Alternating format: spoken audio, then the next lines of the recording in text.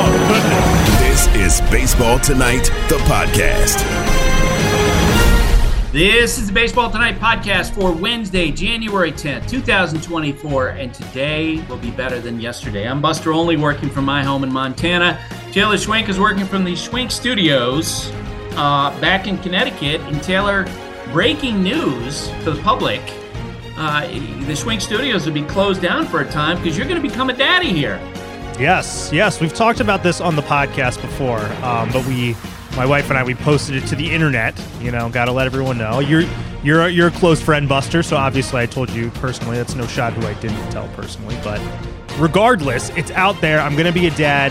Going to need some advice from you and Hembo as well. Hembo, his data-driven approach, I'm kind of into that right now. Oh, man. Yeah, I can just tell you, I'd compile a list of dad mistakes. Okay. Oh, this is good. Oh my gosh. Yeah. Every year when my family, we rent a place, as you know, up in Lake George.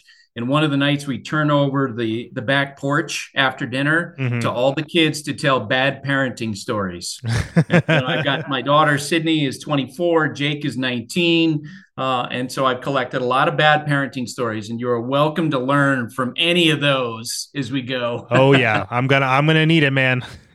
But congratulations. Are you saving up on some sleep? Doing my best. Yeah, definitely like soaking in, sleeping in on the weekends and, you know, staying up late without any repercussions. So it'll all be to an end here very soon, but I'm taking advantage at the moment. All right. So this morning, ESPN announced its Sunday night broadcast schedule early in the season. We don't have all the dates all the way through the year because we'll adapt and adjust depending on which teams are playing well, which teams are not. But the early season schedule is set. We're going to open our Sunday night schedule with the Dodgers home game against the Cardinals on March 31st. This is about 9-10 days after the first two broadcasts of the season when the Dodgers are playing San Diego in South Korea. We're going to be doing those two games. I think Carl Ravitch and Eduardo Perez will be over there. And then we're also going to do the Dodgers home game against the Padres on April 14th. The Dodgers are the talk of this offseason with all the money they've spent. They've outspent all the other teams combined in terms of free agent dollars. We're going to be talking with Paul Ambekides about what kind of prohibitive favorite they are to win the World Series. We got news on Tuesday that the Cubs are moving closer to a deal with Shota Imanaga, left-hander from Japan. There were reports that deal is done. That was not accurate as of this morning, is what I was told. But it looks like that's what's going to happen. The Yankees are talking to Marcus Stroman, among other free agents. It'll be interesting to see if they get that deal done. The Mariners the other day traded Robbie Ray to the Giants for Mitch Haniger. Anthony DeSclafani. This is the Mariners basically trading Robbie Ray, in the first season after he had Tommy John surgery, and trying to get two guys that could help them in 2024 in Haniger and DeSclafani. Haniger, of course, had some nice seasons for the Mariners before. Speaking of the Mariners, ex-Mariner Teoscar Hernandez the other day reached a one-year, $23.5 million deal with the Dodgers. Good Lord, their lineup is stacked. Michael Brantley, a great pro, retired after 15 seasons, 1,445 regular season games, career .298 batting average. He was known as absolutely a force in clubhouses. I know Kyle Tucker, for example, the Astros right fielder, maybe one of the most underrated players in baseball, really looks up to him. Chaim Bloom, who was let go as the head of baseball operations by the Red Sox at the end of the 2023 season, was hired to be an advisor by the St. Louis Cardinals. The Marlins hired Trailblazer Rachel Balkovec as a farm director. She spent the last 2 years managing in the Dodgers farm system. With Dylan Cease, the latest is that they continue to talk with other teams. I'm sure the Red Sox are involved. I bet you the Yankees have been involved. Chris Getz, who's a general manager, said that the conversations are ongoing. He said to reporters, it could be in the offseason when we make the trade. It could be at the deadline. It could be in May. There are just so many different factors when you're talking about 29 other clubs. I promise you, he's going to get traded before the start of the season. Sean Manaea was signed by the Mets, 2 years, $28 million. Zach Plesac agreed to a 1 year, $1 million deal with the Angels. He'll have an opportunity to pitch there. The district attorney's office in Los Angeles County announced that it will not file felony charges against ex-Dodger Julio Urias, who's currently a free agent. If you're wondering if Urias is going to pitch at the beginning of the 2024 season, remember, now that his criminal case investigation has been resolved, this is when Major League Baseball will first get an opportunity to speak with him about what happened. He's already had one domestic violence suspension in his past, 20 games, and it looks like he's going to be facing another. So it may be a long time before we see him on a major league mound. Wander Franco was released from jail amid the probe about whether he had an inappropriate relationship with a 14-year-old girl. And he has been told he needs to check in with authorities in Dominican Republic every month, which has led a lot of people to believe that it's going to be a long time before we see him on a Major League Baseball field, if ever again. Taylor, what else you got? Well, Buster, let's transition from our police blotter there. No kidding. The College Game Day podcast. We closed out the 2023 college football season on Monday night. Reese and Pete, they did a show on the field. I saw that. Confetti. I saw that. Yeah. That, you tweeted it out, I think, or it was sent out. A video link. It was pretty cool. Yeah. They did a great job. Shout out to my guy Chris Colon on the ground. Capturing that. So that was a really good episode. You should check it out. You should watch it on YouTube for sure. On the heels of our trip to the Rose Bowl, where we did a lot of good content as well. So I'm really excited about that show right now. And actually, let's we're gonna do Bleacher Tweets here. You and I recording that in a minute, but a related Bleacher tweet to all this. Amy Chapman, she was like, oh, the Rose Bowl thing looked cool. What are the biggest games you guys have ever been to? And I haven't been to that many high stakes games, but what about you, Buster? What's something really cool and high stakes that you saw with your own eyeballs in the stadium? Game 7, 2001 World Series. Okay, there it is. I mean, post 9/11, there was just so much going on. There was so much attention to that World Series. Amazing play in games 3, 4, and 5, and then game 7. And I wound up doing a book that was centered with game 7 of the World Series as the backbone. A lot of other big moments, but I don't know if you could get bigger than that, in part because of what happened in September of that year. Mm-hmm. It just framed everything. It was the context for everything, all the conversation in the country and in that World Series. Dogs are an important part of our lives, and keeping them protected is a top priority, especially against nasty parasites. That's why you got to check out NexGard Plus, Afoxolaner, Moxidectin, and Pyrantel chewable tablets. NexGard Plus chews provide one-and-done monthly protection that kills fleas and ticks, prevents heartworm disease, plus it treats and controls roundworms and hookworms. That's a whole lot of protection packed into a delicious beef-flavored soft chew designed to make monthly dosing easy and enjoyable. So the next time you're at the vet, ask about NexGard Plus chews. They're the one-and-done monthly parasite protection you want for your dog. Used with caution in dogs with a history of seizures or neurological disorders. Dogs should be tested for existing heartworm infection prior to starting a preventive. For the ones who get it done, Grainger offers high-quality supplies and solutions for every industry, as well as access to product specialists who have the knowledge and experience to answer your toughest questions. Plus, their commitment to being your safety partner can help you keep your facilities safe and your people safer. Call, click Grainger.com, or just stop by. Jumping into the numbers. This is Hembo Knows on Baseball Tonight. Hembo, of course, is Paul Embikides, the highest paid sidekick in the history of broadcasting. Hembo, how you doing this week? I'm doing great. It was paid to my attention this week that because of all the deferrals in my contract, I can create tax loopholes, which is absolutely marvelous to make sure that I don't have to, pay any taxes because Uncle Sam always tries taking way too much out of my paycheck. Yet another reason why Taylor Schwink and my representation did a bang-up job in creating this contract. Good. You know what? I hear you, and then it's the first time that I've thought of, geez, what if somebody took all this contract stuff seriously? I'm going to get a call from the IRS. It reminds me of, I don't know if you remember this, when Derek Jeter hit, what was it, the career hit number 3,000 or something like that, and some kid caught the ball, and he was a college student, and he wanted just to give Derek the ball. He was incredibly gracious, and the IRS came after him, right? You remember that? Yes, I do. Uncle Sam is no fun. He doesn't care if you're in school. He doesn't care if you have twins. He doesn't care at all. Uncle Sam wants his. Yeah. So just to make it absolutely clear, there is no contract. There is no deferrals. It's just our way to make fun of the fact that Ohtani's contract is being cast as a $700 million deal. Okay. That's right. There is no actual contract. So IRS, please don't go after Hembo. Please. All right. So last week, Teoscar Hernandez agrees to terms with the Los Angeles Dodgers. Actually, it was on Sunday night. On a one-year deal, $23.5 million.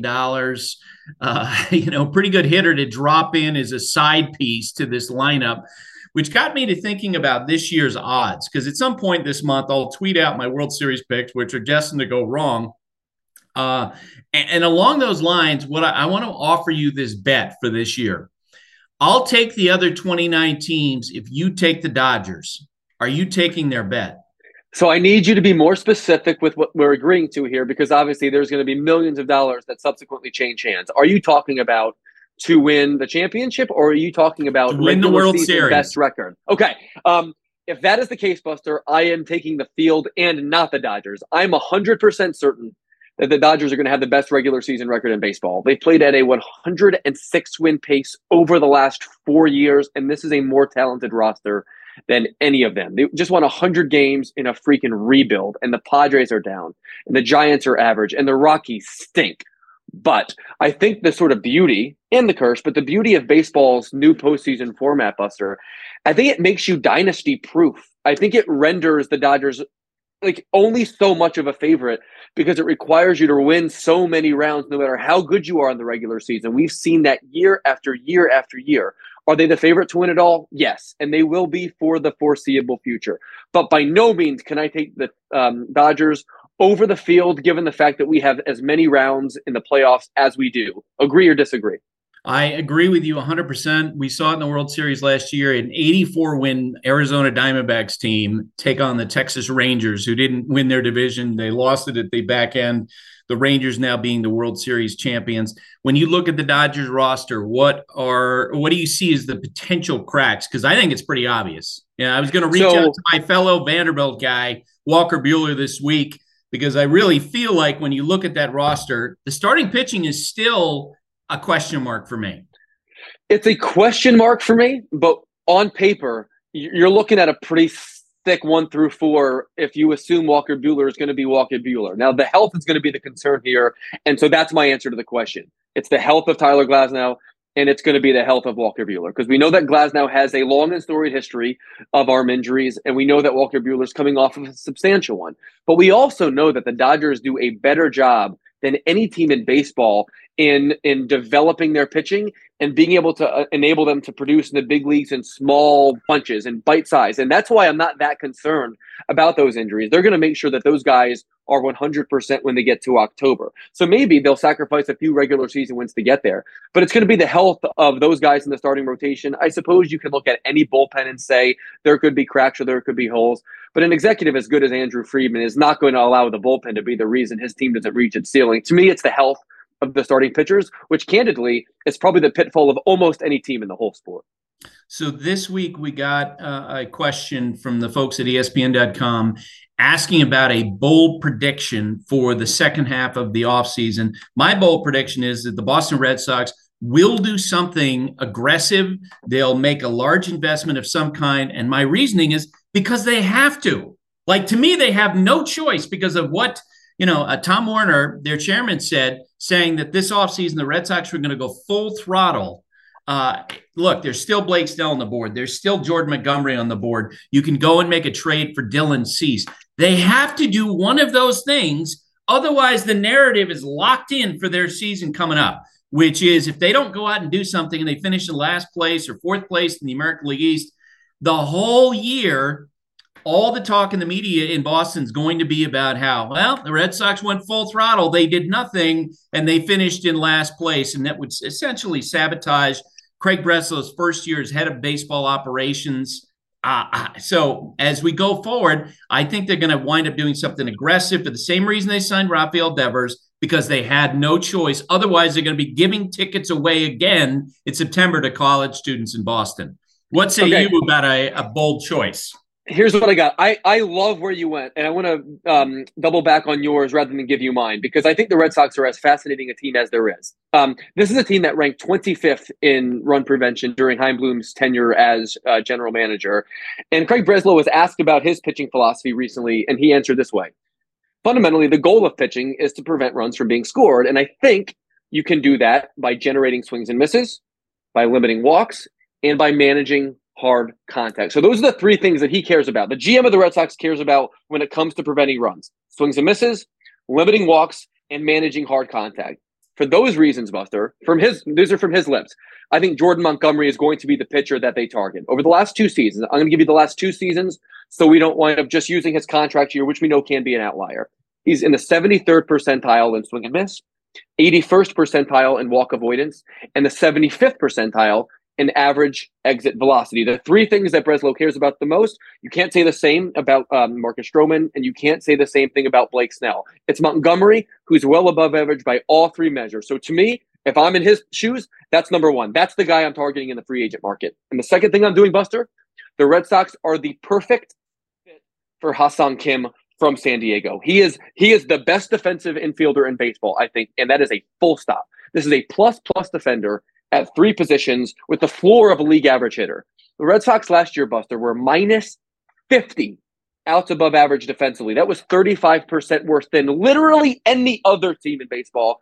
They also finished dead last in the American League in defensive efficiency. I know that's a stat that Alex Cora cares about a lot because he asked me about that when he was an ESPN employee. All this to say, the Red Sox need to get way better in run prevention, and I think Jordan Montgomery and Ha-Seong Kim can go a long way in making those 2 things happen. So if I'm running that team, those are the 2 guys that I'm targeting. And look, for me, I think and I agree with you about Jordan Montgomery for the Red Sox. He would make sense in this regard as well. I'd rather overpay him as a free agent than I would to trade prospects from my farm system. I think if you look at coming out of the Chaim Bloom's time at his head of baseball operation for the Red Sox, in theory, one thing he began to do is he began to turn around the farm system. Am I going to rip up those roots right in the first year to go trades for someone like a Dylan Cease or Corbin Burns? No, that doesn't make any sense to me. Go use the resource that you have, which is a lot of payroll flexibility at this point. Go overpay Jordan Montgomery, make that better, as you say. And I agree with you about the infield, but I do think that the defensive metric, and I want to get your view on this, the defensive metric that you cited is not going to get better until they make a hard decision on Rafael Devers and say, you know what, we're gonna move him around. We're gonna put him at second base on some days. We might wind up DHing him more than we did in the past, but we can't have exposure at third base that often because he struggles that much. I agree with that. Rafael Devers has a bat sent from the heavens, but it's a glove that's not good and it's never getting better. It's minus 53 defensive run save for his career. It was minus 9 last year. And you pair that with Trevor Story, who we know cannot go to his right because he does not have the same arm strength that he once did. You're talking about a major, major liability on the left side of your infield, Buster. But if you would have added Ha-Seong Kim, who can play shortstop at a high level, all of a sudden you can make yourself feel better in that regard. That's why I think he'd be an ideal fit. But you're 100% right. Rafael Devers needs to play first base for you. And then you can have some kind of rotation platoon situation with he and Tristan Casas, who really came on strong the second half of last season. You're right, though. If you're going to play him at third base 150 games a year, your infield defense can only be so good. But there's no question in my mind that they need to major in run prevention. They need to major in run prevention with future moves. And if that enables you to raise the floor of your team, I think that's probably what they're going for. But the combination of the pitching and the defense in there, I think that's the blueprint. But Rafi Devers can't play third base, at least for not much longer. So Chris Getz, the head of baseball operations for the White Sox, came out yesterday and said, well, we may not trade Dylan Cease until, the spring, or maybe we trade him at the deadline. I'm like, no. He's going to be traded at some point before the start of spring training. It's a competitive situation. There are a number of teams involved. What do you see in the Dylan Cease trade talks at this point? I see a potential Cy Young arm for a potential World Series contender, which is to say, I would be willing to move heaven and earth for Dylan Cease, a pitcher that I steadfastly believe in. Obviously, he was better in 2022 than he was in 2023. He finished as the Cy Young runner-up in the American League that season. And over the last 2 years, it's 441 strikeouts, and he's allowed 298 hits. That is an absolutely preposterous ratio, and it's not like you can't see it, Buster. I mean, you can see it, like the stuff plays. The curveball might well be the best pitch in baseball. There's often, the disagreement in the scouting community, command versus control. I happen to think that the mechanics are good enough and that the stuff is good enough that Dylan Cease could turn himself into Max Scherzer. Buster, I've said it before and I'll say it again. They have near identical numbers at this stage in their career through their age 27 season, a similar workload, similar walk issues, similar swing and miss stuff. Max Scherzer, with that quirky delivery, turned himself into a Hall of Fame pitcher. That is on the list of options for Dylan Cease. I think he has the repertoire to do it, but he's not had the coaching to do it. And you put him on the Astros, you put him on the Dodgers, you put him on the Orioles, you put him somewhere where he is in a friendly environment with the kind of coaching that he needs, with a catcher that can frame his stuff, with the kind of pitch mix profile that they maximize with all the science and math that they have to be able to maximize that data. I think you're talking about someone that could win a Cy Young Award in the next 2 seasons and give himself a Garrett Cole type contract. I'm as high on that guy as anyone that you'll find. And another part of Dylan Cease is very similar to Max Scherzer is his accountability and his curiosity. I mean, I had enough conversations with him where you can tell he's a guy that if you're a pitching coach, if you're a team and you have good ideas, he will be open-minded. He will have the thought process. He'll want to talk through it. There's some guys that are stubborn, that won't adapt. I think Justin Verlander would be the first guy to tell you that early in his career, he bullied hitters, right? And then it took him a little while. He had to get knocked around a little bit. Whereas I do think Dylan Cease a lot like Max in that there's a natural curiosity about information. So can I add one more name to that comp? I think that a lot of people forget that Garrett Cole in Pittsburgh was not Garrett Cole in Houston or Garrett Cole with the Yankees. But Garrett Cole, like Dylan Cease, is bright. He got to Houston. They let that 4-seam fastball live above the barrel. They modified his pitch mix, and he was as dominant in those 2 seasons. And honestly, I don't think Dylan Cease's pure stuff is all that much worse, if any worse, than what Garrett Cole was at that juncture in his career. Some team is going to win a lot of games because they trade for Dylan Cease. I feel confident in saying so. All right, Hembo. Thanks for doing this. And again, we don't actually have a $710 million $701 million contract with Hembo. IRS got to lay off my back. Later, friends. Get out of here, Hembo. Sick exactly of Hembo. Right. 0096. This is The Numbers Game with Sarah Langs. Sarah Langs, reporter-producer for MLB.com. Sarah, how you doing this week? I'm doing great, Buster. How are you? I'm doing okay. We are getting ready for the Hall of Fame announcement that'll come later this month out of Cooperstown.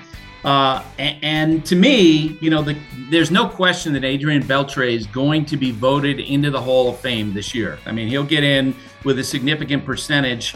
I do think he should be a guy who should get 100%. I think that he should be a unanimous selection for the Hall of Fame.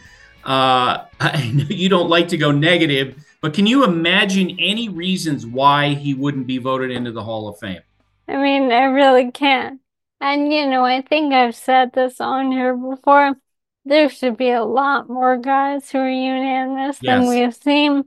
Obviously, I mean, the fact that the one that always comes to mind is Willie Mays, and the fact that he wasn't unanimous makes no sense whatsoever. But I do hope that moving forward, since we've had Rivera, we have more, I believe, on the not Mr. Tibbs, Ryan Thibodeau tracker. We already have one ballot without Beltre, I believe, in the public realm. I think so, but I don't know what that explanation was, and I agree with you. I mean, so many of these guys should be unanimous as a testament to what they did in their careers. Yeah, he's one of the greatest third basemen of all time. I'm looking at the awards: 5 Gold Gloves, 3,166 hits. He was known as a gamer. Terry Francona, when he managed the Red Sox, would tell stories about how when he didn't play him, when he didn't put him in the lineup, like Adrian Beltre would be mad. Adrian Beltre was furious whenever he had those moments when he wouldn't see his name in the lineup. A lot of stories, along those lines. Very distinguished during the course of his career. All right, let's play the numbers game. Number 3. Number 3 is 125. So as I mentioned last week, it's top 10 season, especially for me. We have shows airing on MLB Network over the next few weeks with the top 10 in each position. Tonight is catcher, so I have one of my favorite stats from my catcher list on my mind. That's for Adley Rutschman. So he is the first catcher in baseball history with at least a 125 OPS plus in each of the first 2 seasons of his career, with at least 400 plate appearances in each of them. And I posted this a while back, and I love when an objective fact gets people arguing with it, but people are pointing out guys who had a September call-up and then did the what have you. First season of your career is the first season you play a game. So unfortunately, if you were a September call-up, you wouldn't make this, but that's part of what makes Adley so special.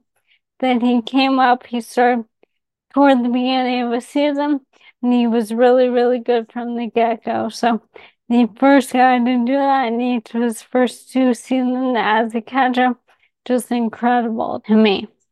Number 2. Number 2 is 4.5. So tomorrow on Thursday, we'll be talking about shortstop. And I think we have to acknowledge that Francisco Lindor has managed to become somehow maybe underrated despite being a superstar playing on the biggest stage in New York. I think people almost take him for granted. Maybe that's a bit different than underrated, but he has had at least 4.5 wins above replacement on Baseball Reference in 6 seasons of his career. He just played his age 29 season. That is tied for the 4th most season, and at least that much WAR by any shortstop through the age 29 season, behind only Archie Bond, who always comes up with these kind of lists, when 9, and Alex Rodriguez and Cal Ripken Jr. with the 8 each through that age. So the fact that Francisco Lindor is on that list is something that I feel like might surprise people in this day and age, and just a reminder of how good he has been. Number 1. Number 1 is 30. So another shortstop who I think is very much worth mentioning in that top tier these days is Bobby Witt Jr. So he had a 30-30 season in 2023. So did Francisco Lindor. They were 2 of just a handful of guys to have a 30-30 season as a shortstop, joining Hanley Ramirez, Jimmy Rollins, Alex Rodriguez, and Barry Larkin. But the amazing thing about Bobby Witt, he is projected by Seamer on Fangraphs to have another 30-30 season in 2024. No shortstop has done that multiple times. I know we have different rules now. Maybe stolen bases are a bit easier to come by. Most of these guys who were shortstop and came close to a 30-30 season were not lacking in the stolen bases. They were lacking in the home runs. The fact that he is a guy who's going to have that power and speed in that position is really, really incredible. So just a couple of follow-ups to the notes that you just gave. One, with Francisco Lindor, I can tell you that the coaching staff, the former coaching staff we've had in the last 2 years, they loved Lindor. Like, I know everyone, his nickname is Mr. Smile, and he's got the huge contract and the big flash.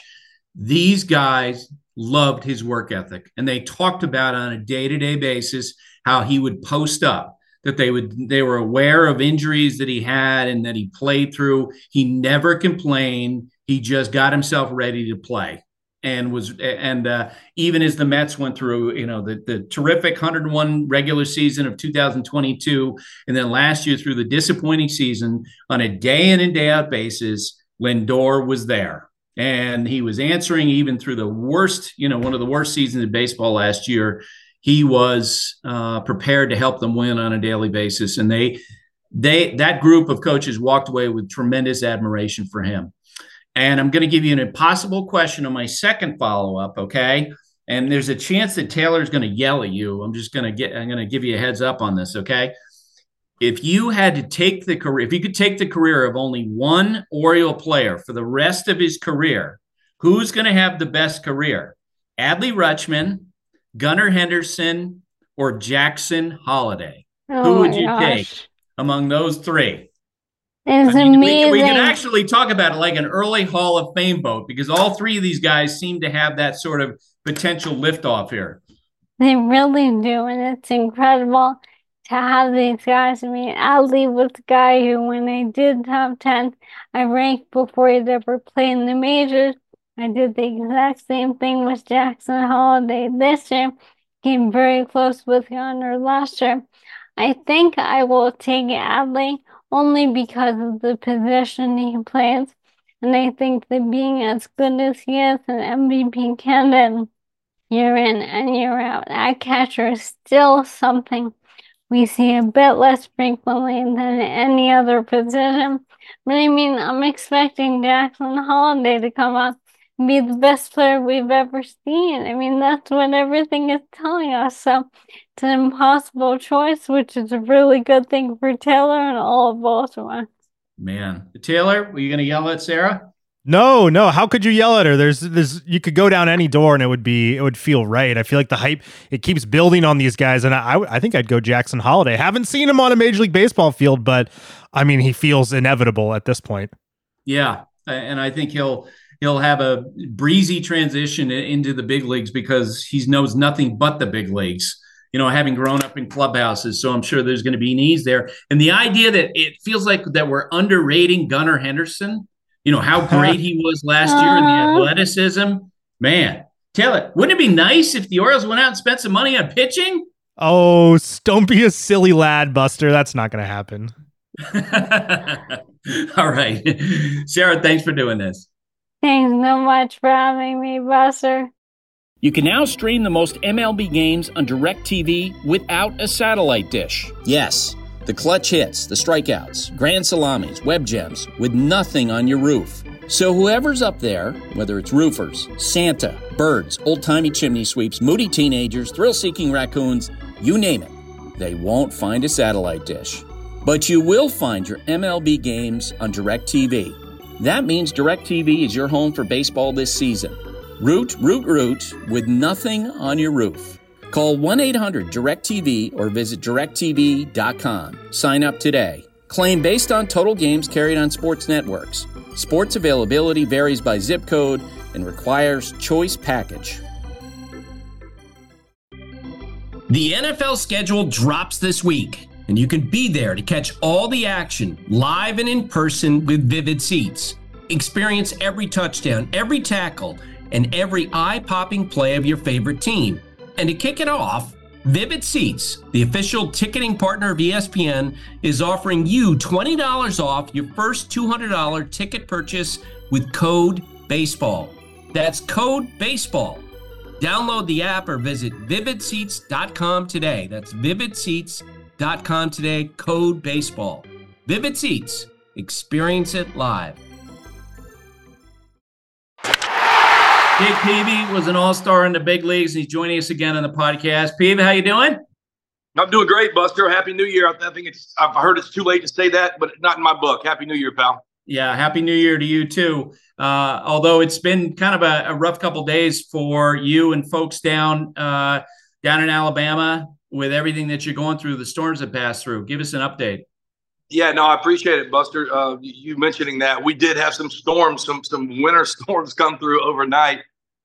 Just this past Monday night, and our brothers to the east of us, Panama City, had some devastating tornadoes. We had some of those effects. We're in cleanup mode, but look, it's always fun to take a break and talk baseball with you, pal. All right. And the name that's being talked a lot about these days is Dylan Cease, Chicago White Sox pitcher who came close to winning a Cy Young Award a couple of years ago.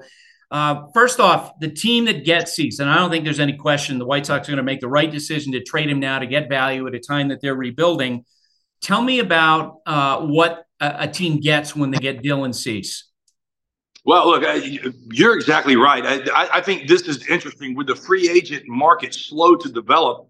I know Chris Getz, played with Chris Getz. I love what he's doing, heard what he has said, and know that he's looking for a win-win package because of who Dylan Cease is.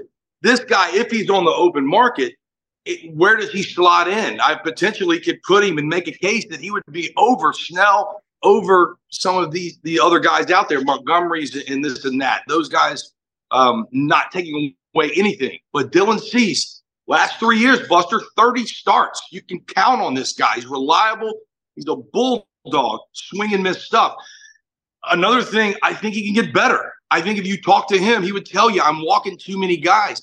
He's so able to get out of those jams because of 220-plus strikeouts or so each of the last 3 years. And I think this guy's got upside. So for me, I look at it as you're getting $100+ million player. What's he worth? He's worth a lot of my top prospects. I love prospects, but and we see what you can do with them with Baltimore and some of these teams that are building in Arizona just went to the World Series on the backs of prospects and some veteran leadership. But Dylan Cease, to me, I don't know how Baltimore, some of these teams who don't want to spend this money, part with some of these system players for 2+ years of a guy that I think he's in a positive environment, a winning culture environment. He's the front end guy that wins your big playoff games for you. I was saying earlier in the show that one of the things I like about Dylan Cease is when you have a conversation with him, boy, is he open-minded. There's a curiosity for him. He's not sitting up there saying, I figured it out. You know, I'm the man and I'm not going to make any adjustments. I think he's always going to be a guy who's going to make adjustments as he goes through his career, which is why I agree with you. I think he could get better. You touched on the question of what team you feel like might need to go out and make a deal. What team do you feel like, give me a couple teams you feel like are under pressure to go get a Dylan Cease right now? And well, why? I don't know how anybody it is. I mean, it all points to Baltimore for me, Buster. Look what that team consists of. Look at the position player control and talent that they have and what they already showed.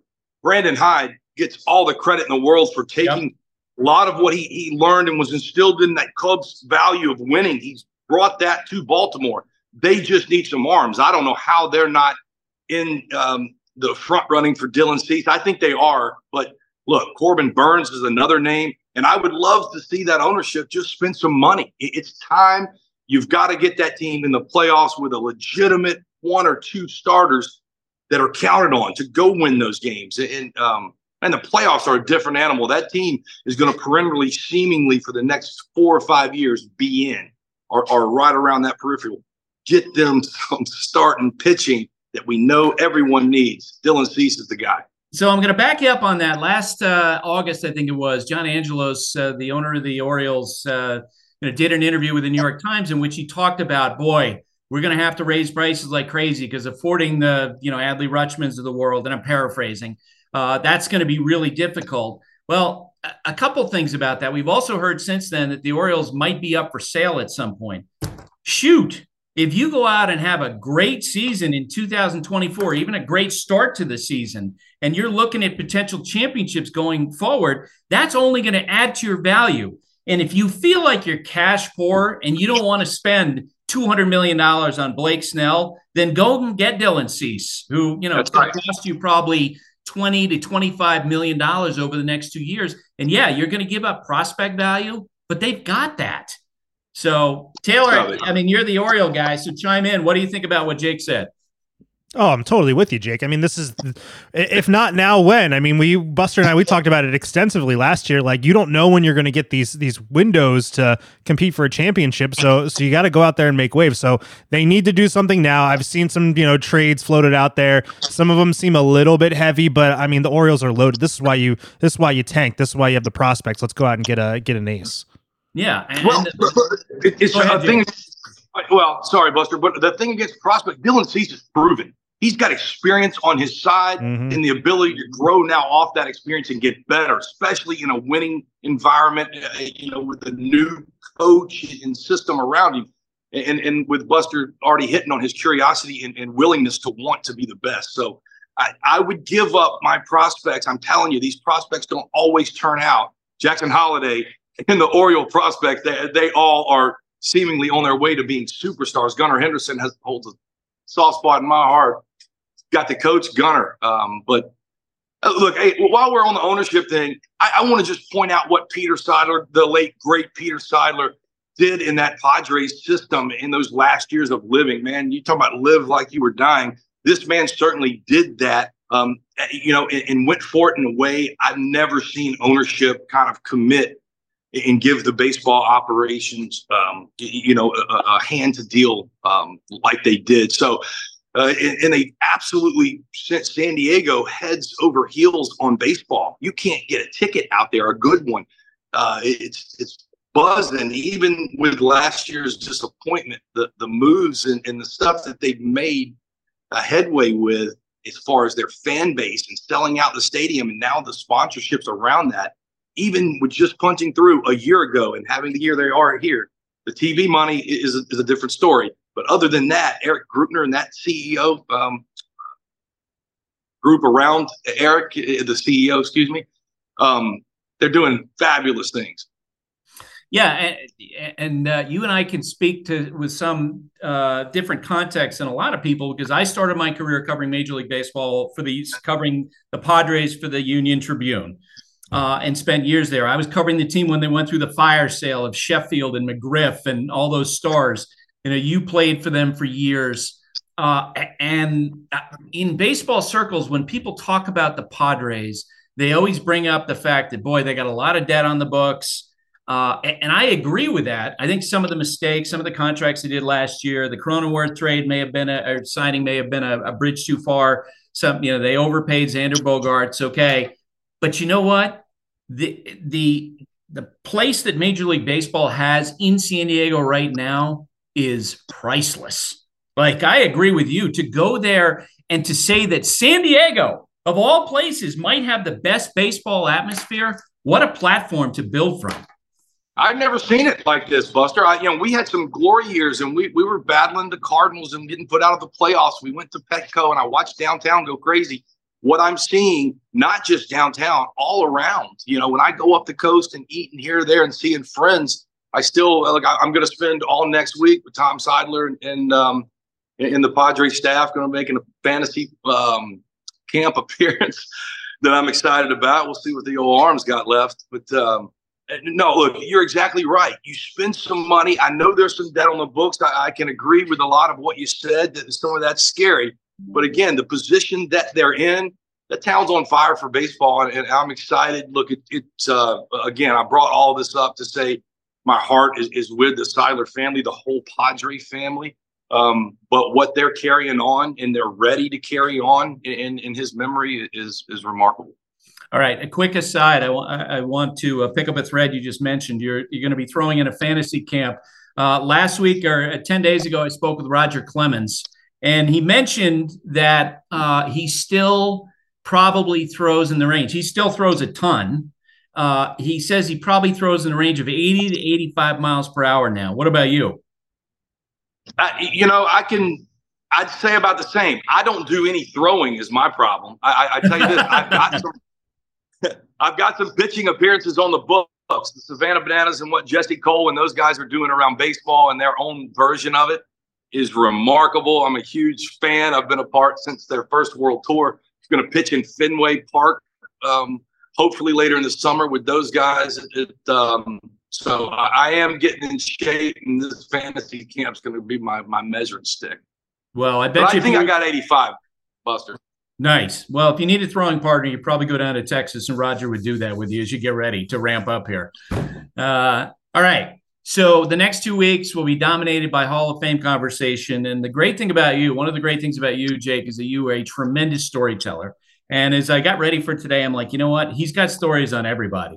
So let's talk about the guy who's going to get the highest voting percentage in the voting this year, and that's going to be Adrian Beltre. Give me a story about Adrian Beltre. Well, I wish I had more in-depth personal story on Beltre. I thought about each one of these. I just think about 04. 04 was my coming on the scene party. I felt like I had a few years under my belt. LA was in our division. I knew Adrian Beltre up and down. He was hitting 6th or 7th in that lineup. Sean Green and Karros and some of those guys was really worried about. 04, I felt like I was getting better. David Wells and Woody Williams were teaching me my craft, and now Adrian Beltre turns into a player like Barry Bonds was up in the Bay. I don't know. I mean, I'm spouting off, but 330-ish plus with close to 50 home runs. He was hitting 4th and a force to be reckoned with from that time on. He just figured it out and got him up to Seattle. Scott Boras took him. I know that it crushed LA. But when you watch from Seattle to Boston, short stint to what he meant in Texas, he should be every kid's role model of playing the game with such professionalism, but having fun. He smiled, but my God, could he play third base? And when you start to hit like that and play both sides of the ball, and then you're infiltrating your whole team with your attitude and your way you're going about it. Adrian Beltre, first ballot Hall of Famer, he should get the most votes. Longevity too. Greatness comes with longevity. You know that, Buster. Oh yeah. Todd Helton, first baseman for the Colorado Rockies. Well, look, I'll tell a quick story on Todd Helton. I had this same instance happen with Barry Bonds. I got to face Barry in his last at bat, and I tell you, I come up and cut my teeth early 2000s NL West. The NL West is now becoming the AL East with the superstars that we have in it current day. When I got in it, those Dodger teams had some superstars all up and down it. Every lineup, Barry Bonds was it. But Todd Helton, I got to do the same thing with Barry. I faced him in his last game in Colorado. I'm a 13 Boston Red Sox, and now I'm pitching against Todd Helton. And I thought it was so cool because I'd had so many memorable battles, and I don't really know if Todd gets his due because I think Coors Field hurts. Those stats get inflated to a point where it hurts who he was. But I faced him day in, day out. He was no different than the Luis Gonzalez's and the Barry Bonds and the Sean Greens that were all up and down the NL West. I faced him that last night. In Bonds' last game and his last at bat, I got to tell Barry, hey, here, give the people what they want. He flew out late. Barry gave me a hug on the field. Didn't work out quite like that with Todd. He never knew what was coming at all. But we got an early lead, and I got to feed Todd.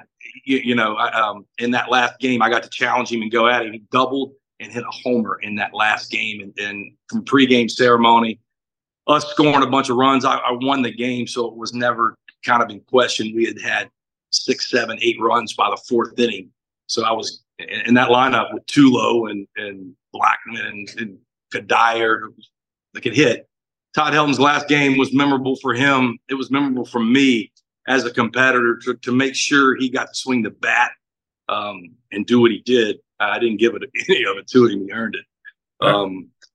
I can back you up on that story. I don't know if you remember this. I texted you right after. I think I sent the text during the game because I watched the plate appearance, and I was like, okay, did you give him a cookie? And I think you sent back a smiley face, because I had been there before, and I've told the story on the podcast about how this goes on more than people realize. It's a sign of respect for for great players. When I was covering the Orioles, Mike Messina in Lou Whitaker and Alan Trammell's last game in Detroit, Messina was just feeding them and just trying to give them a chance to finish with a great moment.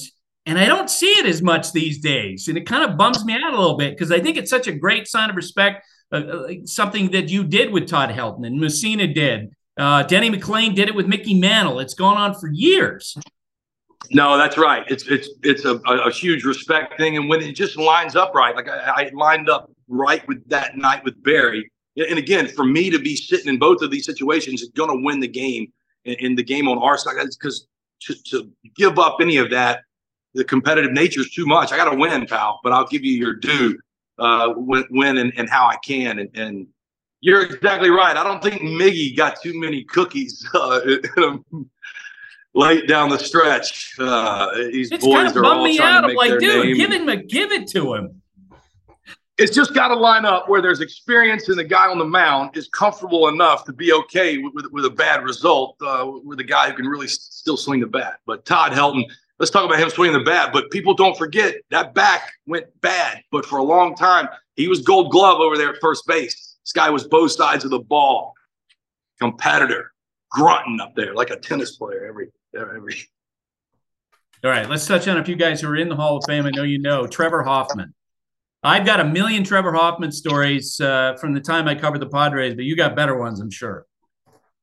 Well, look, I don't know if my Hoffman stories are anywhere from fun in the clubhouse to outrageous in the suite. I'll tell you this. I don't think if I could do something again in my playing days, I get asked often, what do you miss? I miss sitting on the back of an airplane with Trevor Hoffman, having his jukebox next to him. He's an incredible DJ. His great musical knowledge, palette. He touches all genres. He makes everybody feel included. He was an incredible DJ.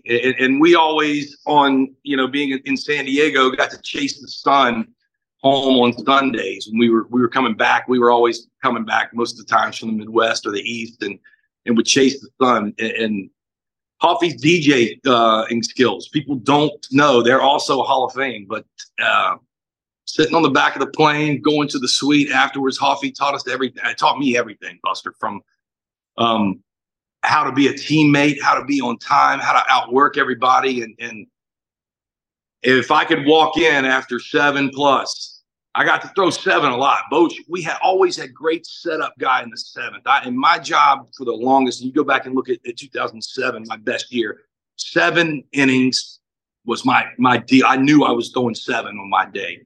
And when I would come in, Hoffy would still be in his stretch routine and getting ready to go out. And I knew I had done my job. It was always a tight one in Petco. It wasn't like we were blowing anybody out. Right. And so Hoffy didn't speak to anybody. And when he started his routine, he was there day in, day out. I don't know if it was 10-0. Hoffy was getting ready like it was 1-0. And but after I went out there and did what I was supposed to do and put a bunch of zeros up, he would give me that nod and I'd tell him to go take care of it. And he did it a lot. So I owe a lot to Hoffy on and off the field. Tony Gwynn. Tony Gwynn for me is the cab rides. I got to touch Tony a little bit as a player in spring training. My most prized days are when he was a broadcaster calling the games for Channel 4. Those times I would love to talk to a hitter. Hitters, especially one with some wherewithal, would tell you what the other lineup was trying to do. Sometimes Adam Dunn was great at this. You would look, Adrian Gonzalez, I would look at these players and they knew what the other player was trying to do because they were paying attention in that way. I would take cab rides every chance I could. Back in the day when we all took cabs to the field, kept our receipts and wrote them off. Me and Tony, he got to where he knew I loved it. And we would talk about the opposition. And I can remember going to the vet with Tony Gwynn and us talking about Jim Thome and Mike Lieberthal and Tomas Perez and how we were going to get him out and having that knowledge, knowing he was going to be calling a game. And then I would go back and rewatch the games, and a lot of what we were talking about, I was out there trying to execute. So I think it was fun for him. And then, look, I got really tight, and we got to play with Junior. Funny story to tie Hoffy in 2007, most heartbreaking end of the season as I had in my big league career. We're in Milwaukee needing one more win on Saturday, and we have a lead. Hoffy's in the game, 2 outs. Tony Gwynn Jr.'s pinch hitting maybe in the lineup, and he doubles to tie the game. We end up going on to lose. Champagne's ready to pop. There's no Colorado run in 2007 if that game goes different. But Gwynn Jr. broke our heart as fate would have it. Hoffy versus Gwynn Jr., and he breaks our heart. And then Gwynn came back, and what a job he's doing now for the Padres on the radio. Yeah, I remember the ball being pulled to right field corner with the hit that he had, and thinking to myself, boy, as Trevor joined the Padres, Anthony Gwynn was one of those guys climbing around the lockers, 11 years old, and how Trevor was processing all that. And one quick story about Tony that because he was so nice. And the great thing about Tony, and you're great about this too, is that you love to talk baseball and you love to share that passion with fans. And so Tony knew when I covered him as a player that when I asked him a question, it wasn't only for me, but he would be letting other people inside. And it was part of the reason why he loved to talk. And so I once called him up when Bonds was in his heyday, and I asked him, tell me about what Barry Bonds sees when the pitcher's coming through his delivery. And he talked about how literally Barry would see the ball as the hand was crossing by the pitcher's ear. That's when Barry identified what the pitch was. And I just, followed up and I said, well, Tony, how do you know that? He goes, because I see the same thing. Right. I mean, and I love that hitter's arrogance, and the knowledge. Those guys were seeing it so deep. They were seeing the ball so deep. And you're right. They were picking it up and concentrating in a way. Tony Gwynn did those eye tests. I mean, we now know that our eyes are a muscle and you can work them out. There's all kind of advantages hitters are now doing. This guy was sitting in the locker, gave it to Klesko and those guys, the beads. Yes. Tony did that every day hanging from his locker. Tony loved Krispy Kreme. That was my way to his heart. If there was a Krispy Kreme around, he got some donuts. Man, so many stories about him. All right, Pete, thanks for doing this. I look forward to talking to you again soon. Buster, I appreciate you, pal. Bleacher Tweets. Alrighty, Buster. Bleacher Tweets for a Wednesday. Andrew Campbell at Real Cam Drew writes in, Buster, when can we expect the update that Cody Bellinger and Blake Snell have also signed with LA, and Jordan Montgomery too, and probably re-signed Jock Peterson just for good measure, all like that for the league minimum this year, and some Coles cash that's deferred to 2048. But that sounds like it was coming from Bitter Boulevard, huh? Definitely. Man. Yeah, but I get it, and I hear it all the time. I think I've told the story before about my son Jake. When news came down that Yamamoto had signed with the Dodgers, he basically said, baseball's not fair. And that's, it's terrible. But how many straight off seasons have we gone where the team that won the off season did not come close to winning the World Series? It feels like time and time again. Every year. Padres last winter. Every year, the team that wins the off season does not win. Zach Beeson writes in, Buster, the Cubs signing Shota. Ooh, I just read this name for the first time last night. He writes, as good as he is, doesn't convince me they're taking the division from the 2024 NL champions, the Reds. Wow. NL champions? I would say this. NL Central, excuse me. Reds NL are Central. being aggressive. Yeah. I like the fact that the Reds are actually out there spending money. I think that's cool. I do think the bar is lower in the National League Central than it is in other divisions. And there's a lot to like about the Cubs. They're going to be a great pitching and defense type team. And so you get a lefty who's a soft tosser. He's kind of a Mark Burley type pitcher. He's going to, I think, fit in really well with that tremendous Cubs defense. The Stone King writes in, help me understand, please. The Dodgers say that they're planning on Betts being the primary second baseman in 2024. He's the best right fielder in the game. Why would you move him from that spot? Surely they can afford even a mediocre second baseman from the scrap heap. Makes no sense to me. So I don't have the numbers in front of me, and I don't even know if the numbers back up the feeling that a lot of people in that organization had. Mookie came up as an infielder, and he really enjoyed playing the infield. And then he got moved to the outfield when he was with the Red Sox. He became, as Buck Showalter said to me, maybe the best right fielder ever. That's how good he is defensively. But the Dodgers really felt that he was not nearly as engaged in recent years when he was playing the outfield as he was when he was in the infield. Like his level of attention went way up at those times when he was playing in the infield. All right, here's some numbers to back it up. Maybe not the best numbers, but as a second baseman last year, his adjusted OPS was 173. His adjusted OPS when the 14 games he played shortstop last year, 185. When he was in right field, 156.